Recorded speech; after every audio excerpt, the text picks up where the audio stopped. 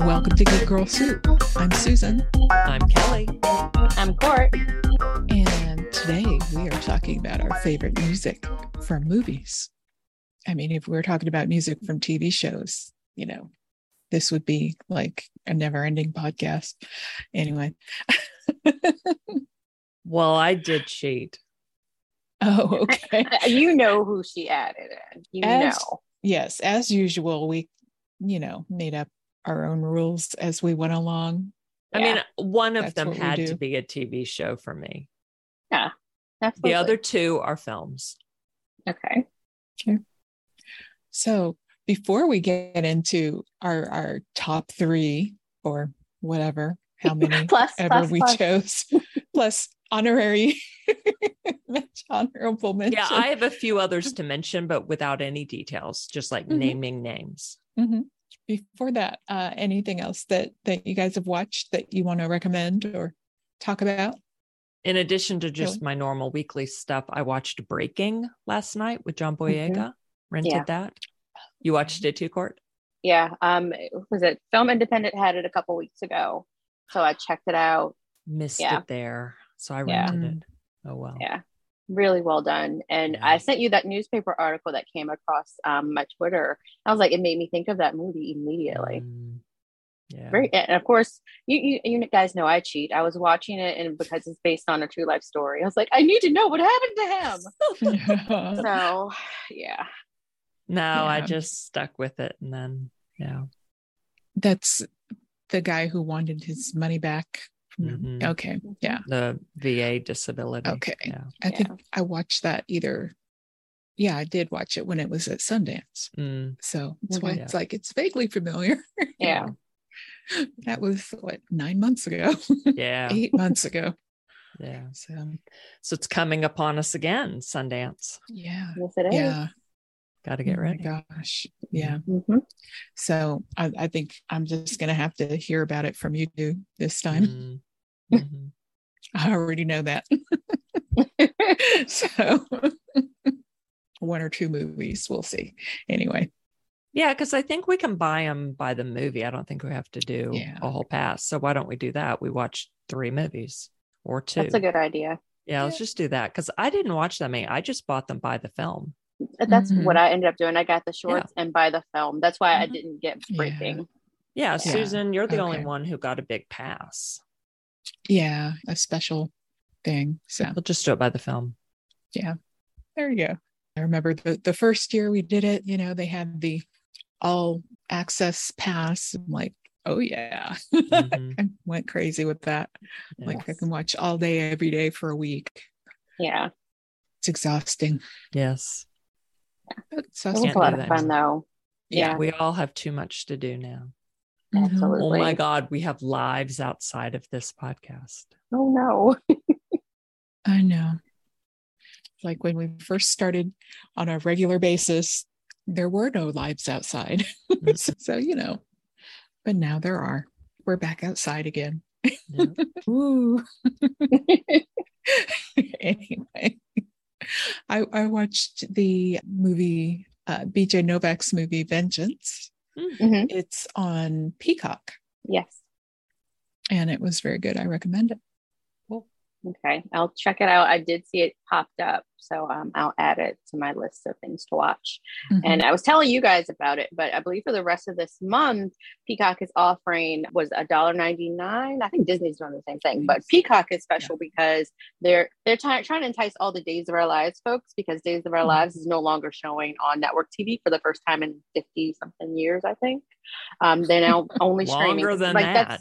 Yeah, longer than that. Because Days of Our Lives started a couple decades before I was born. Oh, wow. No. So I got the year completely wrong. Then. No, I'll double check just to make sure. Let's look it up. Let me look it up. Look it up.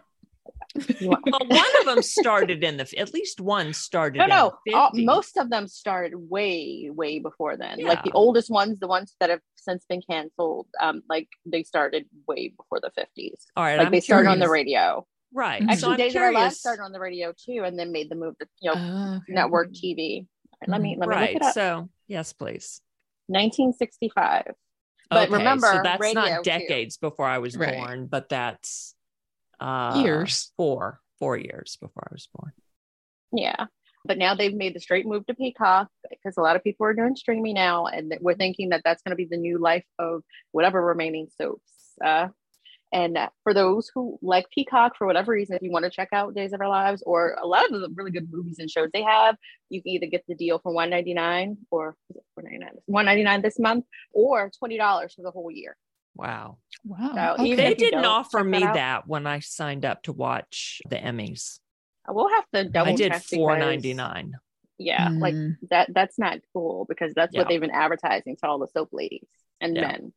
I mean, that's fine. Like $4.99 was totally worth it to me to watch the Emmys. Yeah. So good. But yeah, they should be consistent. I agree. I don't know what happened with that because that's all they've been advertising like on my timeline. Yep. That was rude. Yeah. Now, unless that was brand new people and I wasn't brand new. Maybe. Yeah. Maybe. Yeah. They recognized your email address. Like, oh, you're back. Yeah, because I signed in. Yeah. And I have a free account and I've subscribed before. And so I guess to come back for this. Well, so that makes sense. Different. Yeah.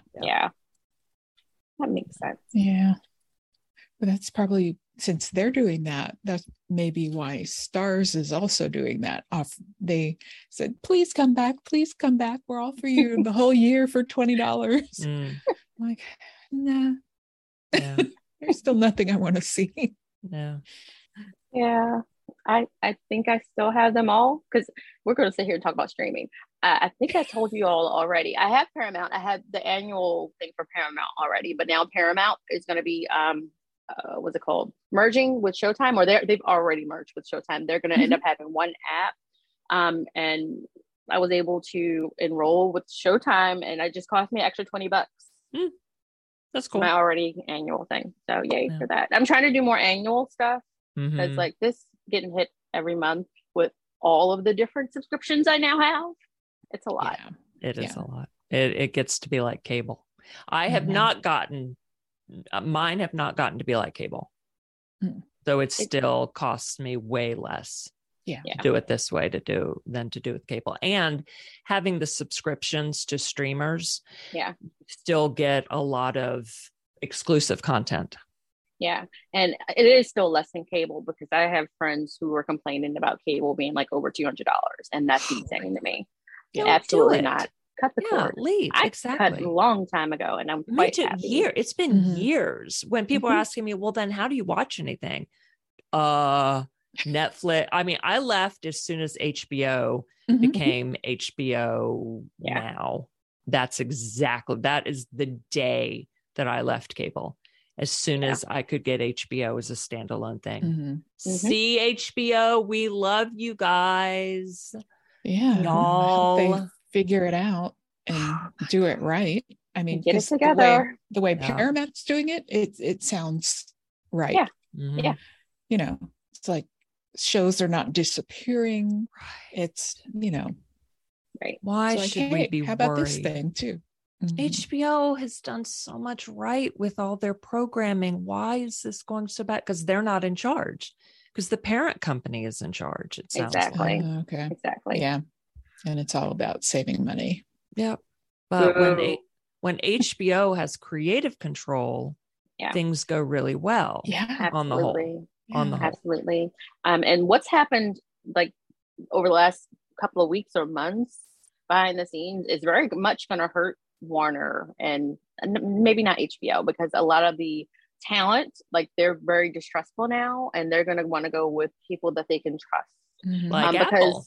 Like Apple. Because what's happened, a lot of the shows that have disappeared, they've been deleted. Like the people who created them, they no longer own them. They don't have access to them. So someone, I can't remember exactly who it was, created this whole animated series for their child. Not for their child. They got paid for it and gave it to HBO, of course.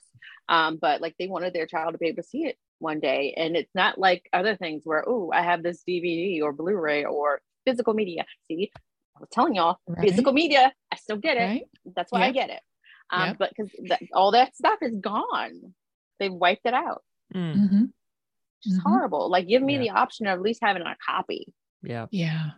Yeah. Or if you do buy it streaming service, if you can download it somehow exactly. and then, I don't know, put it on a device that's right. Mm-hmm.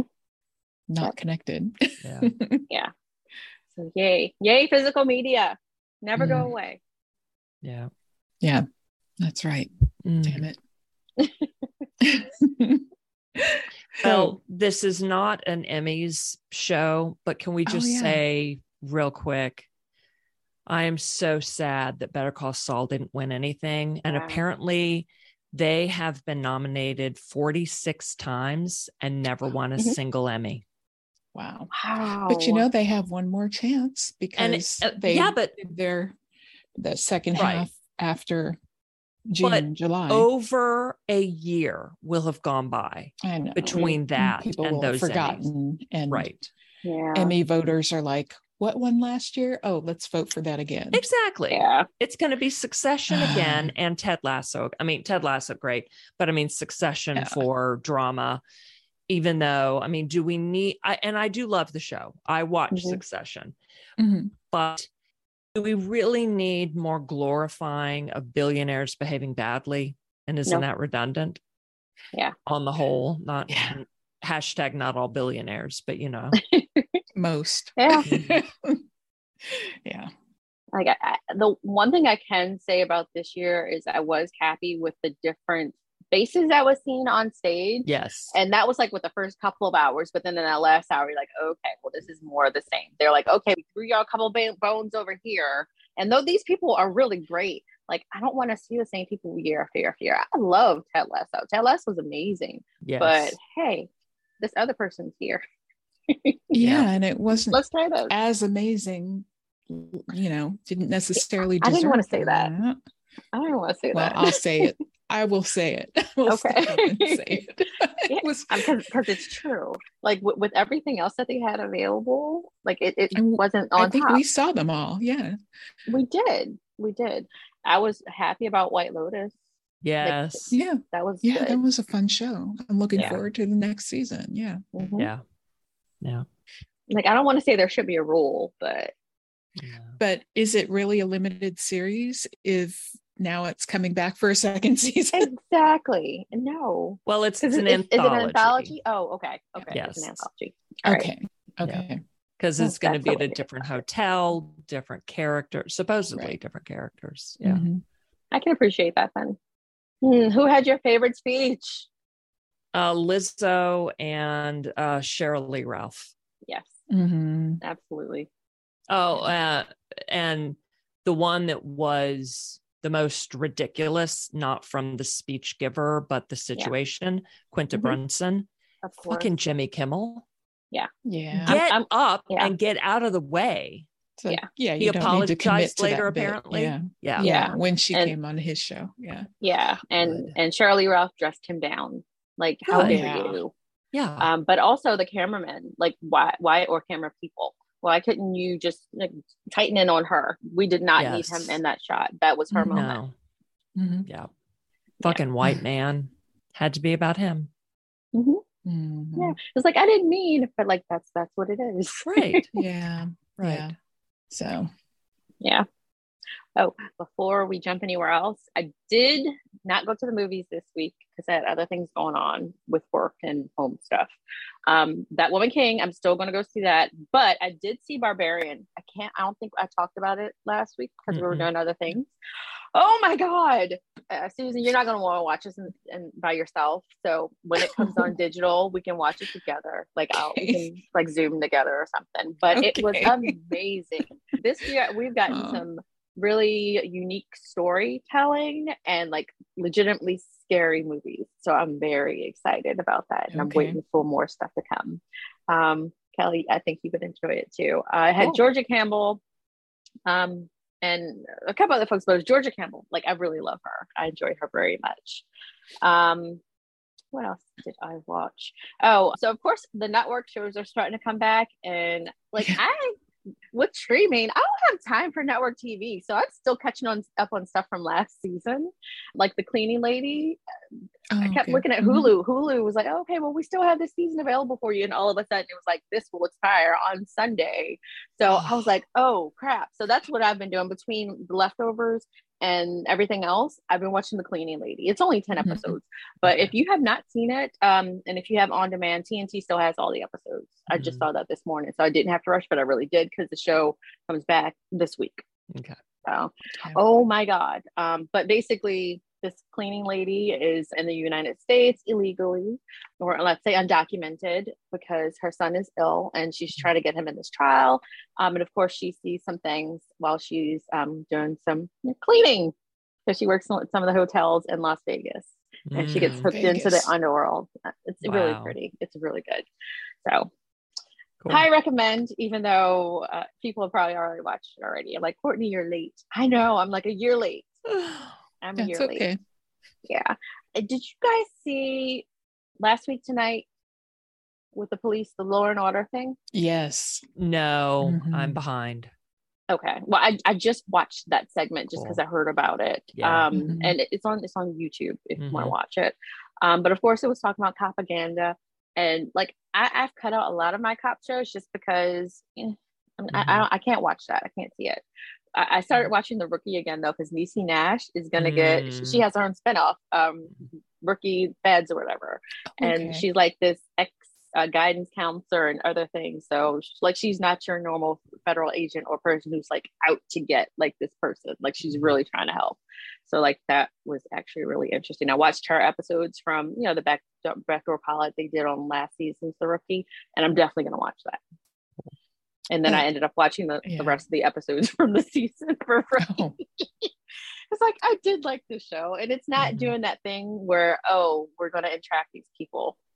I feel really bad. Yeah, I thought it was interesting, when he was talking about, that whole Law and Order universe and how they do portray the cops. And it's like, no, we're not going to make them look like that.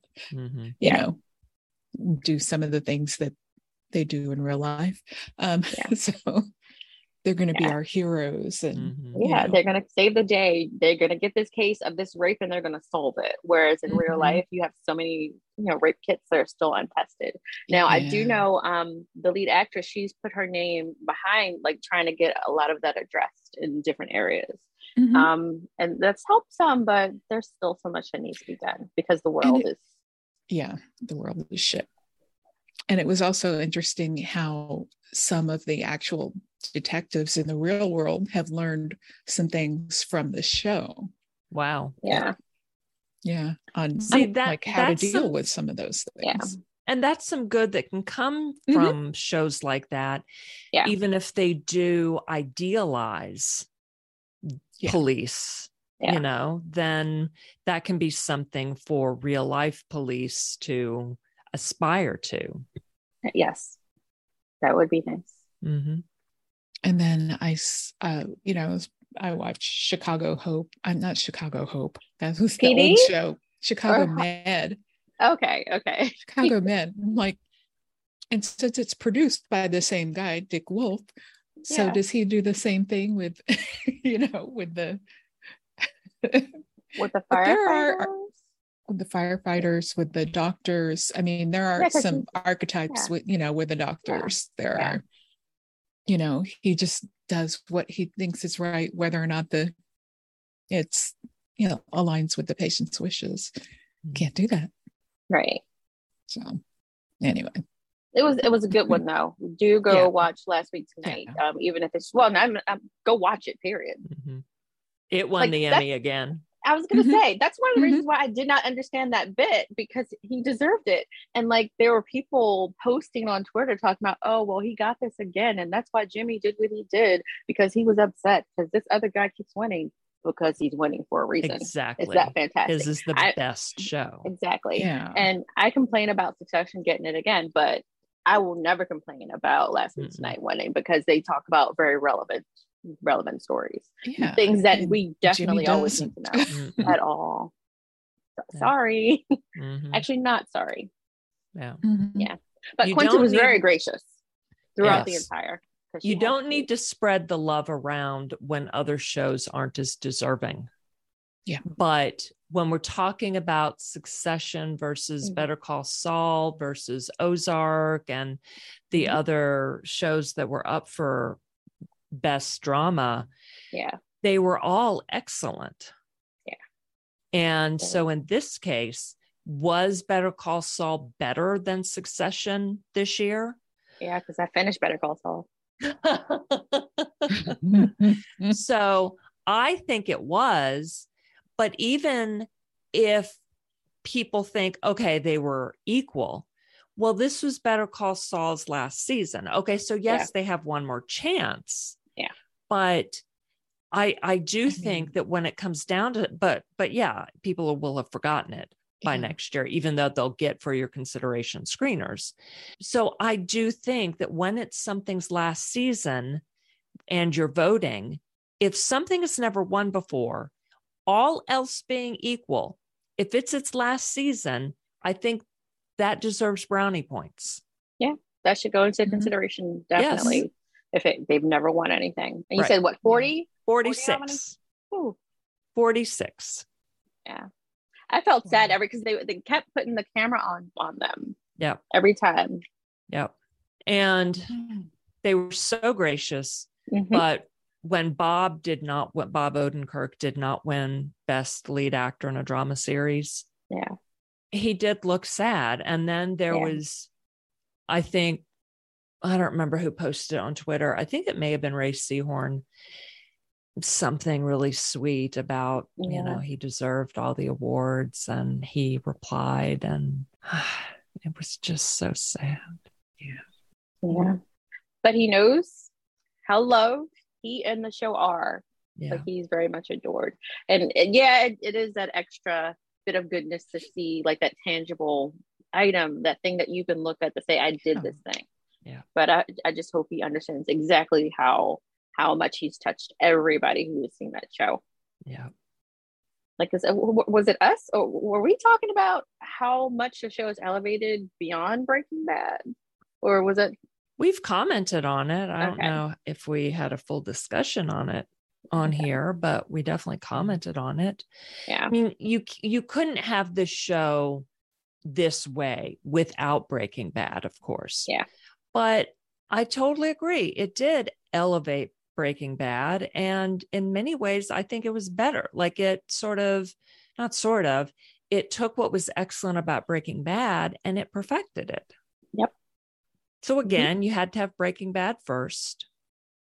So it's not taking anything away from Breaking Bad, but I wonder if there are people who thought this was, quote, derivative because it came off of the back of Breaking Bad, and Breaking Bad was so novel, but it wasn't. So it came off of Breaking Bad, but it did it better.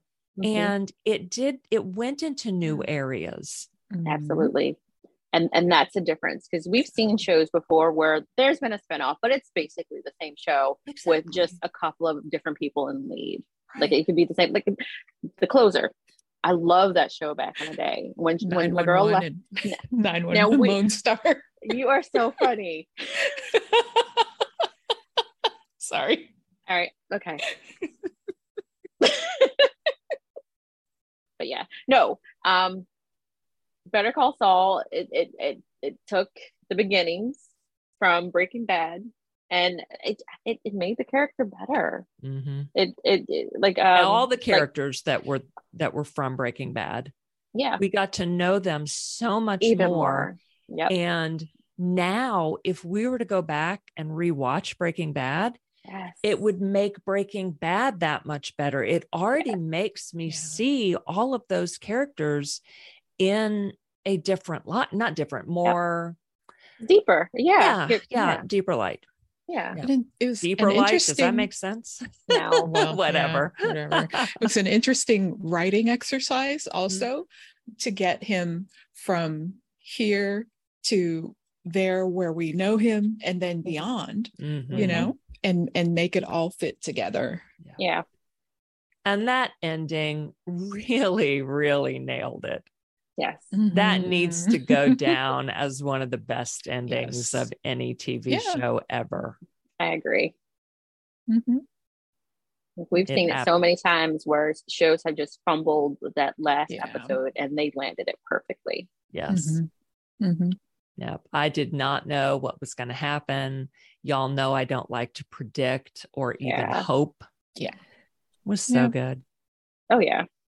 All right. Music.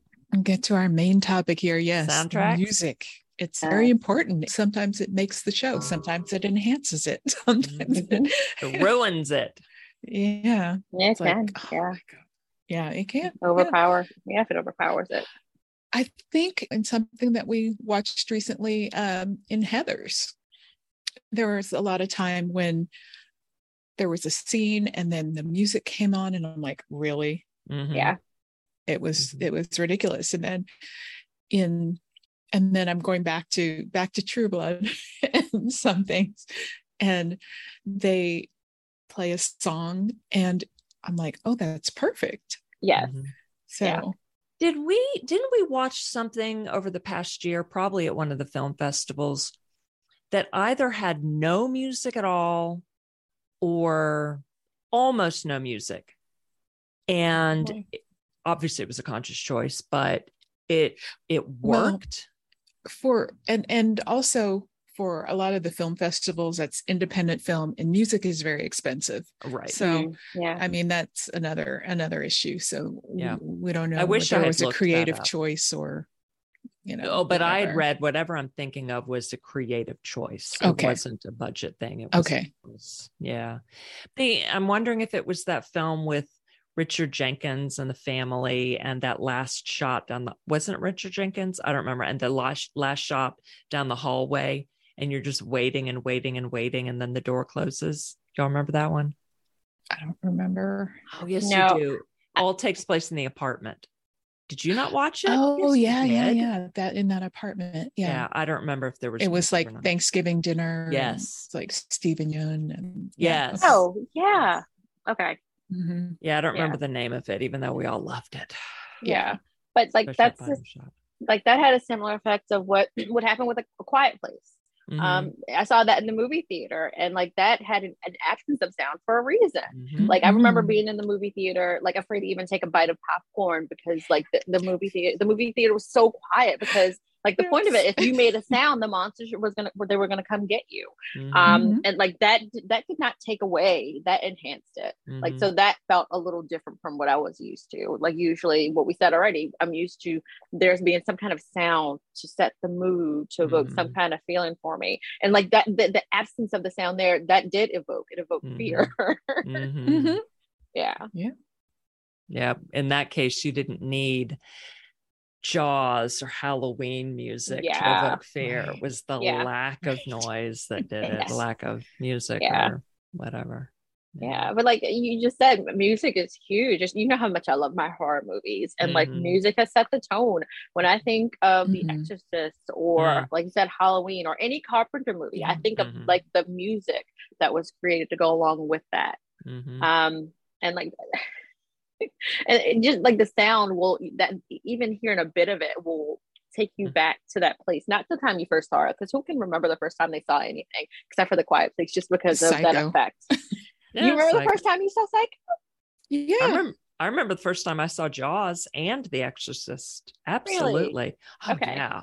Oh, actually, I do, because I saw The Exorcist. My uncle insisted we all got together. We were in the basement. The lights were out, and I had to go pee. So yeah, I do remember the first time I saw that, and like, I actually remember the first time I saw Poltergeist, Halloween, and Friday the 13th. Wow, the original or Friday the 13th? The original of all those. Yeah. Okay, cool. Yeah, I was so young. Yeah. I mean, I'm talking about when they first came out. Yeah. Yes, I remember seeing them for the first time because I mean, horror films in particular. There's some other films I remember seeing for the first time when I really loved them, and they had an impact, made an impact. I do remember seeing The Nightmare on Elm Street, like the very beginning of it. Oh, the first time ever. I was at my uncle and aunt's house. Everybody else was outside doing things. It was probably a cookout or something. And of course, I was in their room and it was on. And I was like, "Ooh, what's this?" And it had the the sound and the mood to go with it. I was like, "Ooh," I was very young when I saw it. I love that kind of shit. So, did you pick a horror? Let's go ahead and start. Did you pick a horror movie as one of yours? Of course I didn't. Which is no, because then we would be here for hours. Yeah. So it's not. Okay. Did anyone pick Jaws? Yeah. No. All right. Massive honorable mention though, because yes, absolutely. Okay. So let's go. And then, and with this also, there are different ways you can go with this. You can pick score or you can pick soundtrack. Yeah. All of mine are scores. Okay. All of mine are scores. Yeah. I didn't do any soundtracks. I have one that's mostly soundtrack. And I've got scores. Yeah, I've got one that's mostly soundtrack, even though there was a score also to go with it, and they actually won an award for it. So, yay! Well, you start, Court. Oh, damn! Give us one. First. Yeah. All right. I'll give you. Initially, I had picked Grease because that was one that stuck in my head, but it got knocked off the list because as I was getting ready and doing further research, I was like, how the hell are you not going to say Purple Rain? What is wrong with you? Because there's specific reasons why I have to pick Purple Rain. When we were talking about this, I wanted to pick something that's very visceral that takes me back to maybe the first time I ever saw it or just a memory. So for some reason, I remember watching this. We did a lot of stuff in basements. I remember watching this at the basement in my grandma's house. And I remember saying, "That's my boyfriend." I was 5 when I said that. It's adorable. But this is one of those movies. You guys know I like to watch movies over and over again. I can't tell you how many times I've seen this movie. But just that entire soundtrack. Some of the songs, of course, are super inappropriate from 5 years old. But how would I possibly know what Darling Nikki was talking about? I didn't even really know when I was in high school. I was so innocent. Right. See? I know. And I didn't pay attention. And you're not most times who listens to lyrics? Even some of the things I liked when we were. I mean, oh my God, I read them when they were on. I was so pissed off if they weren't written on the album. Yeah. And that was the time when albums were getting banned because of their lyrics. Yeah. And I don't remember if Prince had them inside his album cover or on the sheet. I feel like a lot of them ended up having them. I wasn't around for the records. Vinyl days, original vinyl days. The original vinyl. But the cassettes, I remember getting cassette tapes and unfolding the entire insert, and then that would have the lyrics in it. And not I do remember, them, yeah, not all of them, all cases, yeah, right, not for this one because I never bought a cassette for Purple Rain, but I remember sitting there and reading through the lyrics and following along with my favorite song. So yeah, you are right. But we've gotten away from that since streaming. Or at least I got away from it with streaming. The only way I will go back and actually listen to the lyrics now is if I'm playing something that's super loud. I'm like, what did he say? And then there's this feature on Apple, or something. And I was like, and I texted y'all about something. I don't even remember what song it was. I was like, have y'all gone back and listened to this one recently? Did he really say that thing about her? Wait a minute, what? That sounds inappropriate. And I feel like I'm an old lady now. And that's inappropriate. Everything's inappropriate now. Massively. Inappropriate back then. Probably not. It still was. Yeah. But for Purple Rain, like I said, I've gone back and rewatched this movie so many different times, and it was only as I was getting older that I recognized the significance of a lot of the different songs and how close it had to do with him personally. And I'll always cry and remember that moment when he's actually playing Purple Rain. For me, that's not the whole movie, but that's why I'm here. Yeah. And when they're standing around swaying with the lighter, I want a lighter too, because I want to sway too. I'm gonna cry and I'm gonna sway, and then that's gonna go off, and we're gonna go into the next set. And I can't sing because Kelly will kill me. But you get up and you have to dance. This is a movie you have to watch. You have to dance. Like it evokes so many different emotions with you throughout the entire time you're watching this thing. And I'm bad because most movies, like Marvel has taught me to sit through the credits, but this is one where I would sit through the credits because this movie, they play the song. Yeah, they play the song all over again, play different songs for you all over again. So yeah, Purple Rain, number one. Awesome. Susan? Okay, I will go with my soundtrack movie here. And it is The Matrix. The soundtrack from The Matrix. All those, like Rage Against the Machine, Rob Zombie, all that stuff, club music. Yeah. And I listened to that over and over and over and over again. So, it was fun. Yeah. It's perfect. Yeah. And we're talking the original Matrix. Yes. 1999's The Matrix. I mean, they tried in the other ones, but it didn't quite grab me like the first one. Yeah. Awesome. All right. My number one, and this has been my number one score since the film came out in, I think it was 1988. The soundtrack to The Last Temptation of Christ by Peter Gabriel, film Martin Scorsese, based on the novel by Nikos Kazantzakis. And oh my God, I have said for years that if I could have only one album to listen to for the rest of my life, I think this would be it. I'm not sure if it would be anymore because I need to sing when I listen to music, and there's nothing to sing to with this. There's one song, a different drum that has some quote vocal. I mean, there are others that have vocals. This one, it kind of sounds like it has lyrics, but it's not. It's Gabrielese. So it's Peter Gabriel and Youssou N'Dour singing unintelligible lyrics that are called Gabrielese.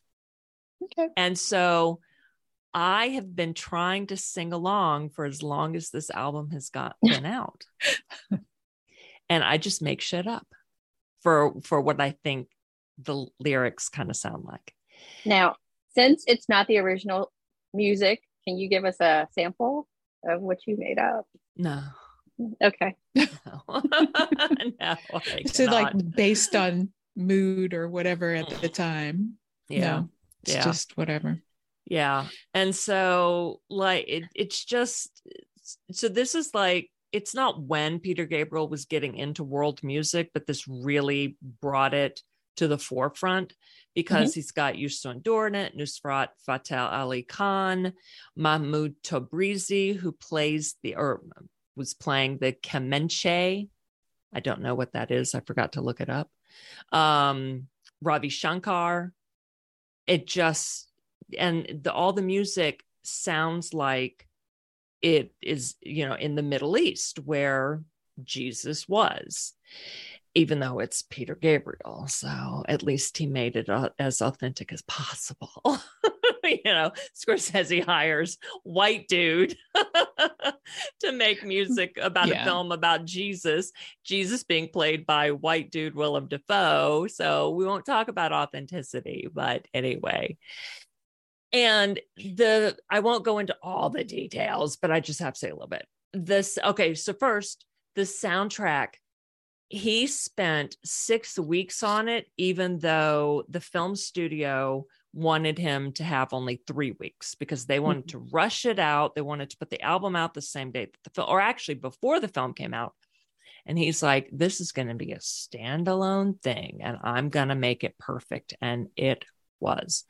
And that first song, The Feeling Begins, that percussion, it's not that it sounds like the Rhythm of the Heat, but it's got this same vibe going in that he knows exactly how long to let the percussion go, how to let it build up, and then when to end it. There's so many other songs by so many other people. They don't let the drums build the way they should. And then they cut them way too short. It's like, oh my God, I was just getting into it. What are you doing? So that's my number one. See, I've got to go listen to Peter Gabriel this afternoon now. Yes. Oh, yes. Yeah. But I mean, that's the joy of doing this topic, is that I did listen to a lot of my my music catalog. Yeah. Mm-hmm. I went and listened. Yeah, I remember this. Yeah, I didn't listen to this whole soundtrack again, but I listened to several of my favorites and then would let them go into the next and be like, okay, I need this other one that I love.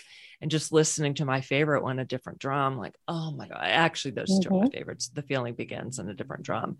Yeah. Just sitting there and like get teary-eyed because they're just so beautiful. Yeah. Love Peter Gabriel. Yeah. All right. So my next one, I picked some formative Courtney. Like, what brought the Courtney that y'all know and love? So the next one, of course, is Dirty Dancing. Like, that was released back in 87. And of course, it had a bunch of songs from the 50s because that's when it was supposed to be set.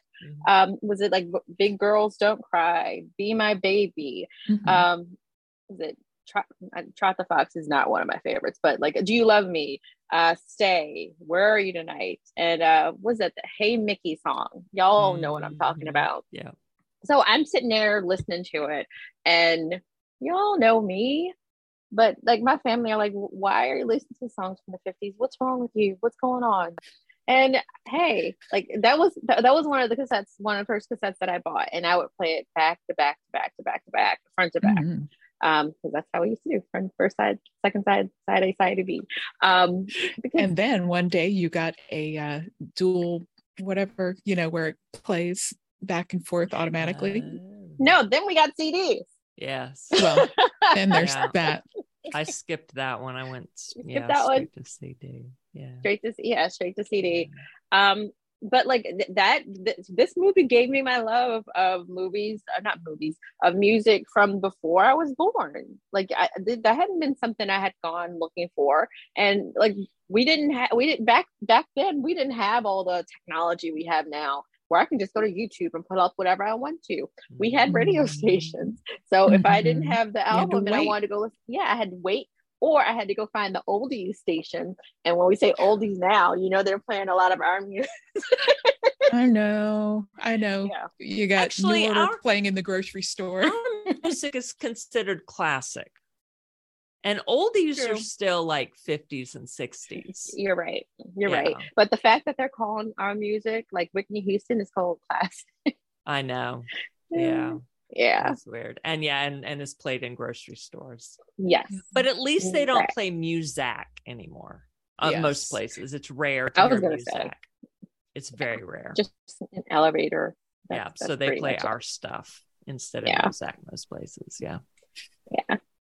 But so that one was number 2 for me, just because of that. And of course, I would listen to the music and it would take me back into the movie. Like I'd remember the specific scene of where this thing happened or where this played.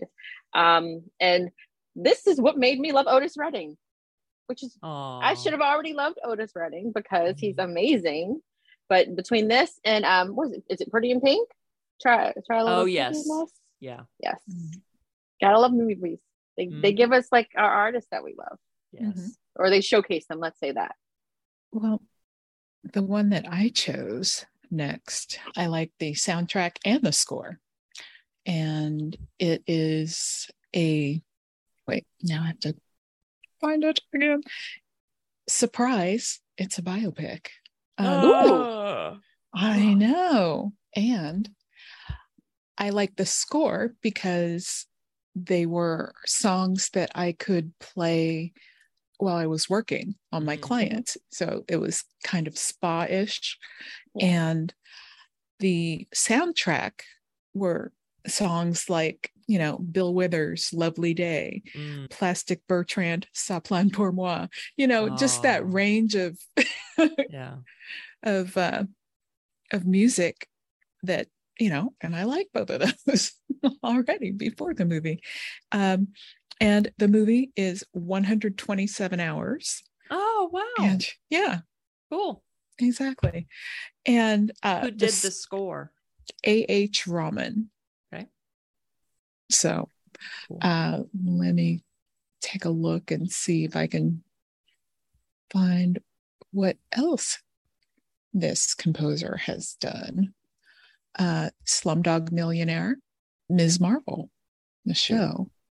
So, and yeah, a lot of these others, it's like, no, I have not heard of them. They are in their Indian movies, playing in India. So I guess that's where he was discovered for this.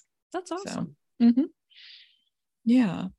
So, I like the score that kind of comes out and grabs you, and it's like, oh, I could listen to that again. It's like, you know what happens in the movie. So I've seen the documentary, and so whatever. So, but I like the music they chose for this. So yeah. And if you want to see it again, it's on Hulu. I did not look up to see where my choices are, except for one of them, because we just know. Yeah. And we know The Matrix is on, it was on HBO. Yeah. So I haven't checked it after the, but yeah, it's an expensive one, so it might not be there. True. But it might be there because, they were part of the new one. Right. Anyway, whatever. And why don't people own it? That's one to own. I own it. Yeah, I own it too. Of course. Yeah. Even though the first one's the only one I really rewatch. Yeah. It was a trilogy pack. It was a sale. Exactly. Yeah. I know. Like, yeah, if you're going to buy it, just buy the whole quadrilogy. Right. Now you got to buy the updated quadrilogy pack. Yeah. Quadrilogy. Yeah. It's on HBO. Yeah. So whatever. Okay. And the third one. No, me. No, Kelly, your second one. Okay, so my second one is The Revenant, the score by Ryuichi Sakamoto, Alva Noto, and Bryce Dessner. So if y'all remember, this was not, and the film is by Alejandro González Iñárritu. And if y'all, starring Leonardo DiCaprio with his first Best Actor Oscar, and Tom Hardy. And if y'all remember, this score was not eligible for Best Score because, here's the Academy's rule states, quote, scores diluted by the use of tracked themes or other pre-existing music diminished in impact by the predominant use of songs or assembled from the music of more than one composer shall not be eligible. So this score used 3 composers, though predominantly Sakamoto. It used excerpts of existing work by a few music luminaries, including John Luther Adams and Olivier Messiaen.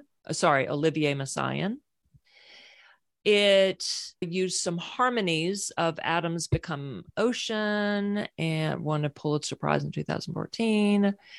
It's not sampled from, but it was inspired by a few other things. Similarly, the year before, Iñárritu's Birdman, that soundtrack was also ineligible on the grounds that the percussion-heavy score by Antonio Sanchez was supplemented by classical music cues. So a score that that combined 2 styles wasn't eligible.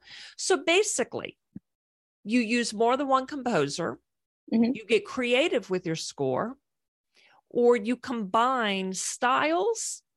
So you get complicated and creative, and whoops, you're ineligible. So if you're anyone but John Barry or John Williams or Thomas Newman, Danny Elfman, no. you're ineligible. I'm exaggerating, but you understand. Yeah. Yep. I don't like that. Like you're being punished for being innovative. Yes. Like you were trying, like, I want you to experiment, try something different. Mm-hmm. Same. And it was a couple years later, and I wish I could remember the film, but so it was very recent. It was since the pandemic. Mm-hmm. So I could have looked it up. John Williams won for something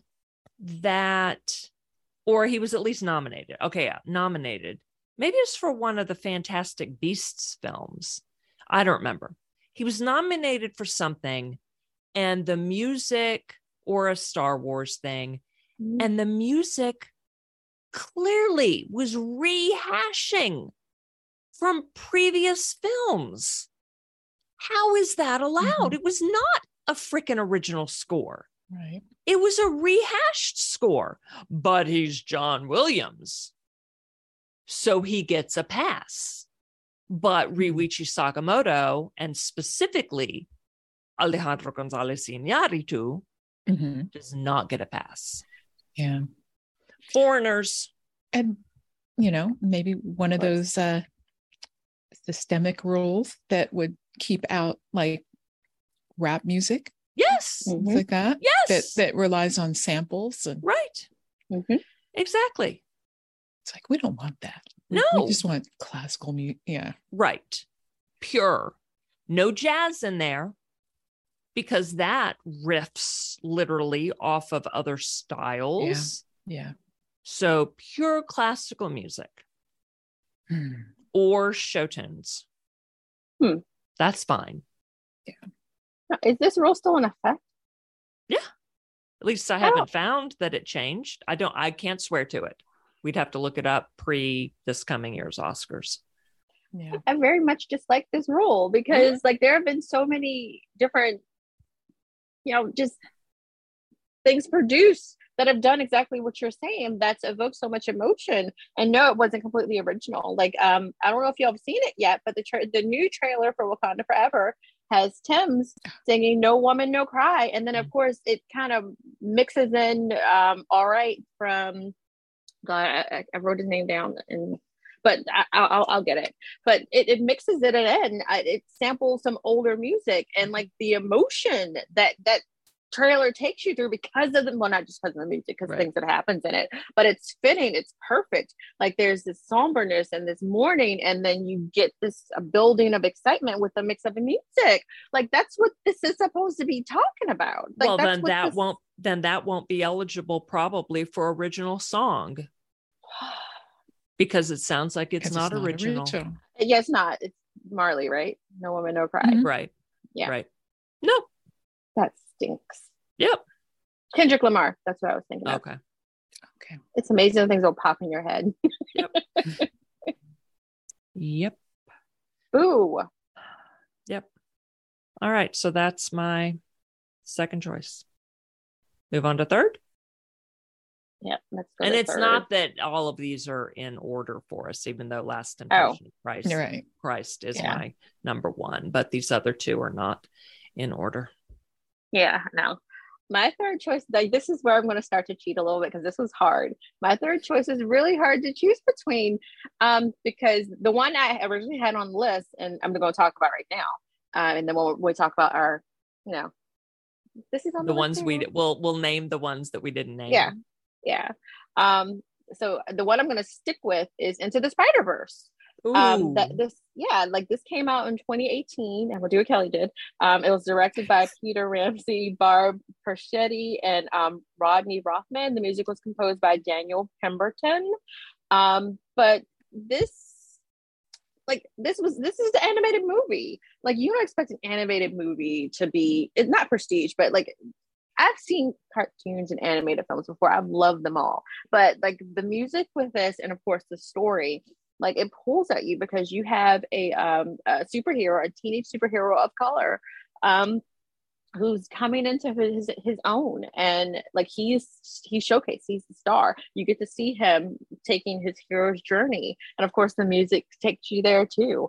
And so I have probably listened to the soundtrack more than I've watched the movie itself. And it's a very enjoyable movie. I've seen it quite a few times, but like I can listen to this soundtrack every day, cover to cover, just because of the energy that it gives me. And it's just, you've heard it, Kelly, right? Yeah.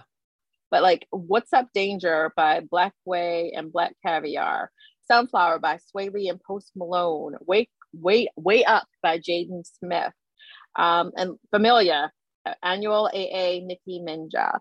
But just like the different sounds, like there are so many sounds, like we were just talking about this, that don't get honored at certain award shows. Like you kind of hear like the same ish things, even though they have to be original. I made a face. But you don't get to hear these voices be honored, like at award shows, like with this. And like this just had so many different types of sounds to go with it, and so many different types of moods. And the energy with the soundtrack was just perfect from start to finish, if that makes sense. Absolutely. Yeah. Of course, that's why it's hard out there for composers. It is. It's hard out there for composers, and I'm going to support Paul as much as I can. Right. I was just thinking of that. I was thinking of that movie and that song. So important that won. Yeah. Exactly. Yes. Yeah, it won Best Original Song. Yeah, not like score, but it was huge that song won. Massive. Yeah. Like, and the fact that we're still, what was she? She was the only, I'm sorry, I'm going back to the Emmys. Sheryl Lee Ralph was only the second Black woman to win in that category. Ever, the first person who won it was Jackée Harry. And she congratulated her. And I did not know, so I'm taking it back. I did not know that Sheryl Lee Ralph was the original person they wanted to play her character in 227. So like she brought it together. But like the fact that there was such a separation between this award being won and hers is a problem. And same thing for It's Hard Out Here. Like we shouldn't still be, having milestone. No. Milestones should be done. Yeah. Except for individuals, like, hey, I won my Emmy. Right. Won my first Emmy. That's the milestone. Not I'm the second Black woman to win this Emmy. No. Yeah. Those should be done. And they were talking about on Good Morning America. I'm sorry, I'm now sidetracking us, but they were talking about Good Morning America because it's Hispanic. Hispanic Heritage Month, something like that. Yeah. Thank you. And they were talking about how Hispanics make up 18% of the population, and of course that's going to be growing further. But like they are so much less represented when it comes to films and TV. And like they were talking about that, and I can just imagine what it is for nominations as well. Like it's probably worse. I remember one year when what was it, Oscars So White, they actually did the breakdown to show you like the different demographics of who've been nominated. So like we still have a far way to go, and even especially when it comes to music. Yeah. Susan. Okay. Well, I've been going back and forth. I don't know which one to pick here because I have one from my childhood, and then I have another one from, recent history that was on my list, but I don't know. Pick one to discuss and then one that you'll name later. Yeah. Okay. I'll pick the one from my childhood because we haven't had a musical yet. No. Nope. And it is Jesus Christ Superstar from early 70s. And we had the actual vinyl album. Wow. And would listen to that a lot. I knew the music before I ever saw the movie. So yeah. And I think it was probably based on an actual musical that played in the theaters, on Broadway first. But but it was one of our albums played around the house a lot. That's cool. Yeah. Awesome. So, yeah. And I'll wait to mention the other one. Okay. All right. So y'all already know what my third one is. What is it? Absolutely. The Leftovers, boo. The Leftovers. Yes. Soundtrack by Max Richter. And score by Max Richter. And I love the soundtrack. So a few of the highlights of the 3 seasons of the soundtrack, starting out with Retrograde by James Blake, season 1, episode 1. Where's My Mind by the Pixies. Where's My Mind by Maxent Siren, if I'm pronouncing that correctly. Sign of the Judgment by the McIntosh County Shouters. I've got only 2 more. Hey, 2 more list to name them all. specifically. I've got Dreams to Remember, When Kevin and Nora Have Dinner in season 1, and When Kevin and Nora Dance in the finale in the Book of Nora. And the best use of a piece of music of ever, Homeward Bound, Sad Karaoke. Okay. Yay. Now, see, I would have added in there. Go for it. So I couldn't name them all. Well, no, but I mean, they're all good choices. They're see, now it's gone. It's a cover of another song, and I think besides the aha in the 3rd season, awesome. All the different covers, I like the French horn one best. Yeah. Besides that, there's another cover from Grease. Yes, that one. I love Fang. Yes. What is the name of the song? You Better Shape Up Because I Need a Man. And what is the name of that? You're the one that I want. Thank you. Yeah, and it's completely done in like a lounge style, and it's not a it's not quirky show tune. Right. So, fabulous. And I just it's wonderful. Yeah. Just such a variety of songs that fit every mood, and the songs all mean something to that scene. Even the song that's used for the opening credits in season 2, Let the Mystery Be, Iris Dement. It's a dippy song. I can't say that I like the song, but we use that to like it. Yes. Yeah, we use that refrain all the time. Like whenever we had a question that was going unanswered, and we were podcasting about it in real time back when the show was actually on, and we'd say, "Let the mystery be." It just it was perfect. Yeah, and with the Where Is My Mind, didn't they have they several had versions? Yeah, the original, and then of course I think there were maybe 2 different covers in the other seasons. Yes, not just the 2 that I mentioned, but there were others. And even instrumental that maybe Max Richter did. I don't know. Possibly. Yeah. Just don't know. But I knew you were going to pick Richter. You want to know how I knew you were going to pick Richter? Because we watched Invasion, and even before we even watched one episode, you were like, "Hey, you guys, wait until you watch this first episode, and then tell me what y'all think I first caught the first couple of minutes." It wasn't even minutes. It was 2 notes in. Yes, it was the credits were rolling, and it was 2 notes, and I paused, and it was like, "Wait a minute," and then let him go. And it showed up, and I texted y'all then. I knew it. But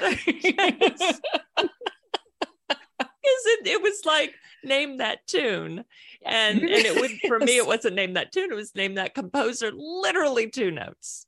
Yeah, perfect. Yes. So I had to pick something. It was by Max Richter, and this is the only thing I could do. So yes. Okay. So let me name, I have to rattle off some women. Notice that none of us named a single woman composer. And that sucks. And there are plenty of excellent women composers. So I looked up some because honestly, and I hate to say this, only one jumped out at me from a particular movie, and that's Amy Mann from Magnolia. Yeah. They should be jumping out at us. So when I looked some up, I did not realize that it was a woman who did the score for the original Tron, for A Clockwork Orange, and The Shining. And her name is Wendy Carlos. I didn't know that either. Isn't that crazy? Wow. Rachel Portman did the scores for The Joy Luck Club, Beloved, Never Let Me Go, and more.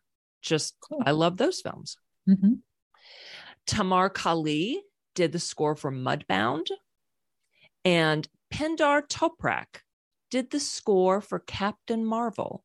She is the first woman to score a Marvel film. Milestone. See, you said that and I thought of all the other ones that had come before. No, all the Marvel movies. Right. Okay. Yep. How many Marvel films have been directed by a woman? One. 3. Which one? Is it one? One? Is it Captain Marvel? We can look it up. Wasn't oh no, it's Wonder Woman is DC. Okay. Yeah. Yeah. Our girl did Eternals. Oh, that's right. Oh yeah. So 2 at least. Oh, Chloe Zhao and no, that's Candyman. I was gonna say Nia DaCosta. Is she doing a Marvel movie? Yeah, she's scheduled to do one for 2023. The Marvels. She's doing the Marvel. So can we count that one? So that's 3. No. Yeah. 3 women, 3 Marvel films. And if you could see the list I'm looking at, you're probably looking at the same thing of Marvel directors, and they're mostly all white men. Okay. Yeah. And I'm not going to complain the fact that I enjoy my Marvel movies, but you do get something different when you add a little bit of diversity in. When I think of my favorite Marvel movies, it's usually one done by a person of color. Yeah. Those are my favorites. Black Panther. Yep. I still haven't seen the Eternals. Is Everything Everywhere All at Once Marvel? No. You are so funny. It's just a standalone. No good. It's a standalone thing, isn't it? Yes. Cool. Yeah, it's not. No, that's what I thought. She's a I'm superhero, thrilled. but yeah. Right. Okay, good. I'm glad it's a standalone. And who directed it? It's not a white man, is it? 2. It's a white man and an Asian man. Okay, that's what I thought. I remember the Asian man. I didn't know it was 2 people. The Daniels. Oh, okay. Okay. Cool. No, I'm glad that what I named as in our island NATO podcast, where we named the films that summarize everything there is to know about us, and then at the end I made us pick one, and that's the one I picked. So I'm glad it's not Marvel. Oh, absolutely. And I was just thinking about, like we were talking about the directors, and of course directors kind of help with the music too, just a little bit. They feed into the music, and like Black Panther was gonna be on my list if Into the Spider-Verse was not. And they actually won an award. I think they won the first Oscar, or not Oscar. They won the first Oscar for Marvel.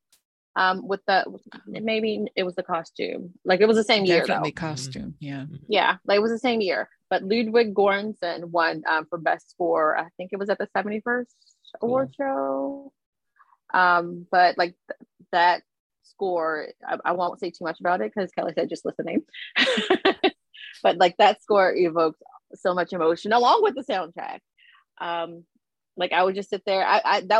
This Black Panther is probably the movie I've seen the most times in the movie theater. I think I went 6 or 7 times in the movie theater. And then of course I saw it again. Go ahead and say a little bit about the Black Panther score. Well, the Black Panther score, like the movie itself created this whole world, and like we talked about it, like all the different Marvel movies are mostly like filmed by white men, and so this was a world like created by a community, a diverse community of Black folks, And like, I went to go see that movie so many different times because I felt welcomed into that world. I got to see this world that they had built.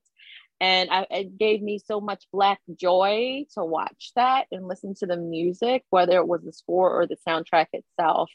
Like there was so much, like it was fun. It was emotional. I just had a good time throughout, and like the score and the soundtrack did a lot of not heavy lifting, because like the acting and the action and the story, I bought into all of it. So it all came together to give me one of my favorites. Like I know Black Panther for other people is maybe not to the top of the list, but for me, Kelly, you said Black Panther is one of my favorite Marvel movies. Yeah. Yeah. And I know Chloe Zhao, you haven't seen it yet, but like she did such a great job with the Eternals. She made the world even bigger than what it was before. And I think some people had an issue because the style is very different from different superhero movies. It's exactly what you would think it was, Kelly. And you and I and Susan, we appreciate her for that. But other people were like, well, they thought it was boring and slow, but like it was very evocative, I thought. And I'm very much looking forward to see where things go next. People. So, yeah. I jumped around a lot, but yeah, come on. Free your minds. Try something different. Yeah. If it's not Iron Man or the Avengers, then people just have to diss it. Yeah. Yeah. And you don't have to diss it. Enjoy it. Enjoy all the different things that you're getting.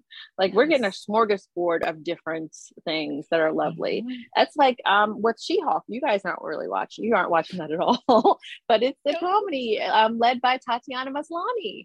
And people are upset because, oh, you want to have this woman here. You want her to be a superhero. We already have a Hulk. So you can imagine all the things that, you know, they're saying just about the show, not even the quality of the show. Most of them haven't even watched it. I mean, do these people know that it's like, it's a comic? It's based on a comic. Right. I mean, this is a real character. They didn't just, you know, do this for the sake of diversity. Oh, and that's what they'll say. That's just like they have a problem with The Little Mermaid, which I cannot wait to go see. Yes, I'll take the children too, but I'm mostly going for me because it looks cute as hell. Yeah. And one of the reasons I'm really excited for it is because have you seen the videos of the little girls who are seeing this, the trailer for The Little Mermaid or the teaser? Yeah. That's why I'm excited. Yeah. It's excited. They're just like, oh, she looks like me. Oh. Yeah, exactly. Yeah.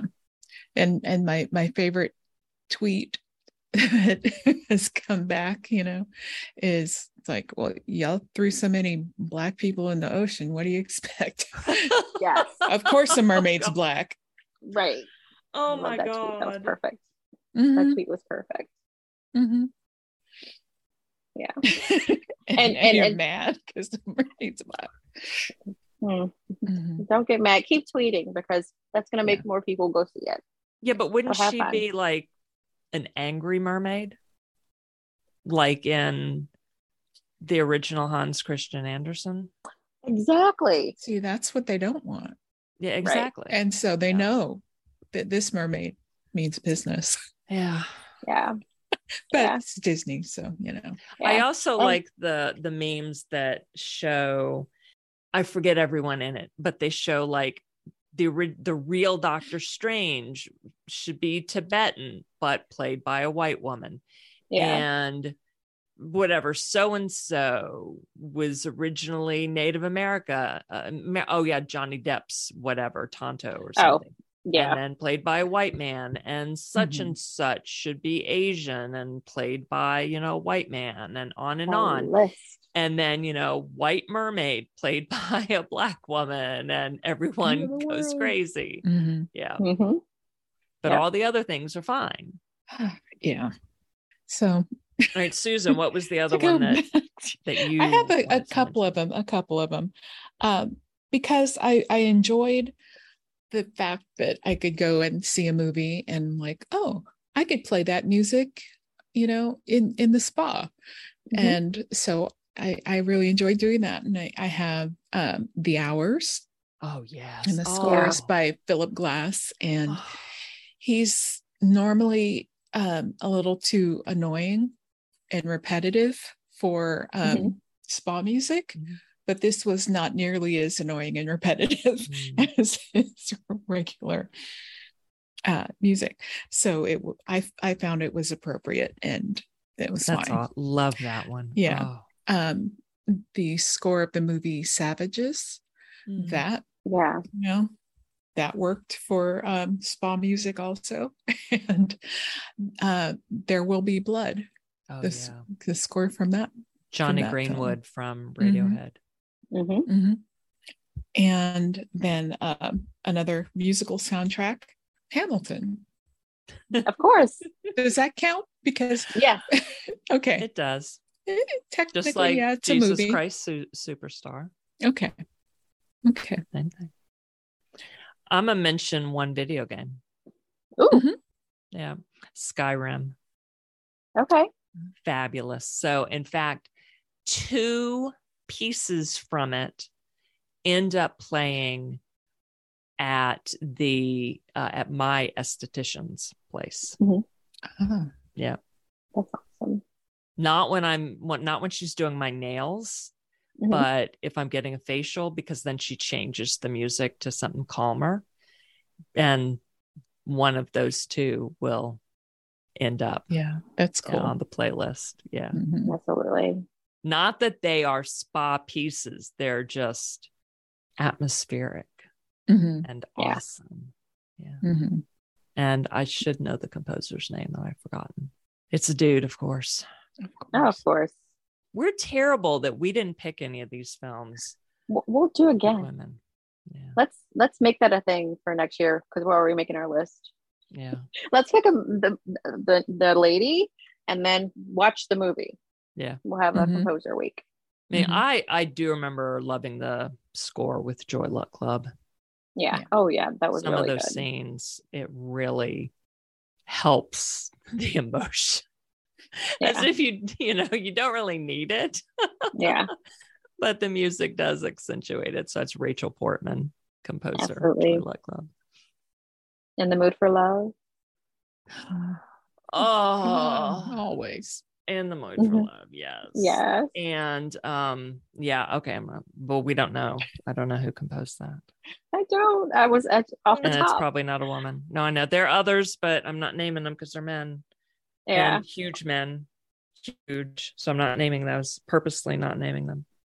All right, well, I'm going to name a couple of mine. The Bodyguard, because Whitney Houston. Ooh, yeah.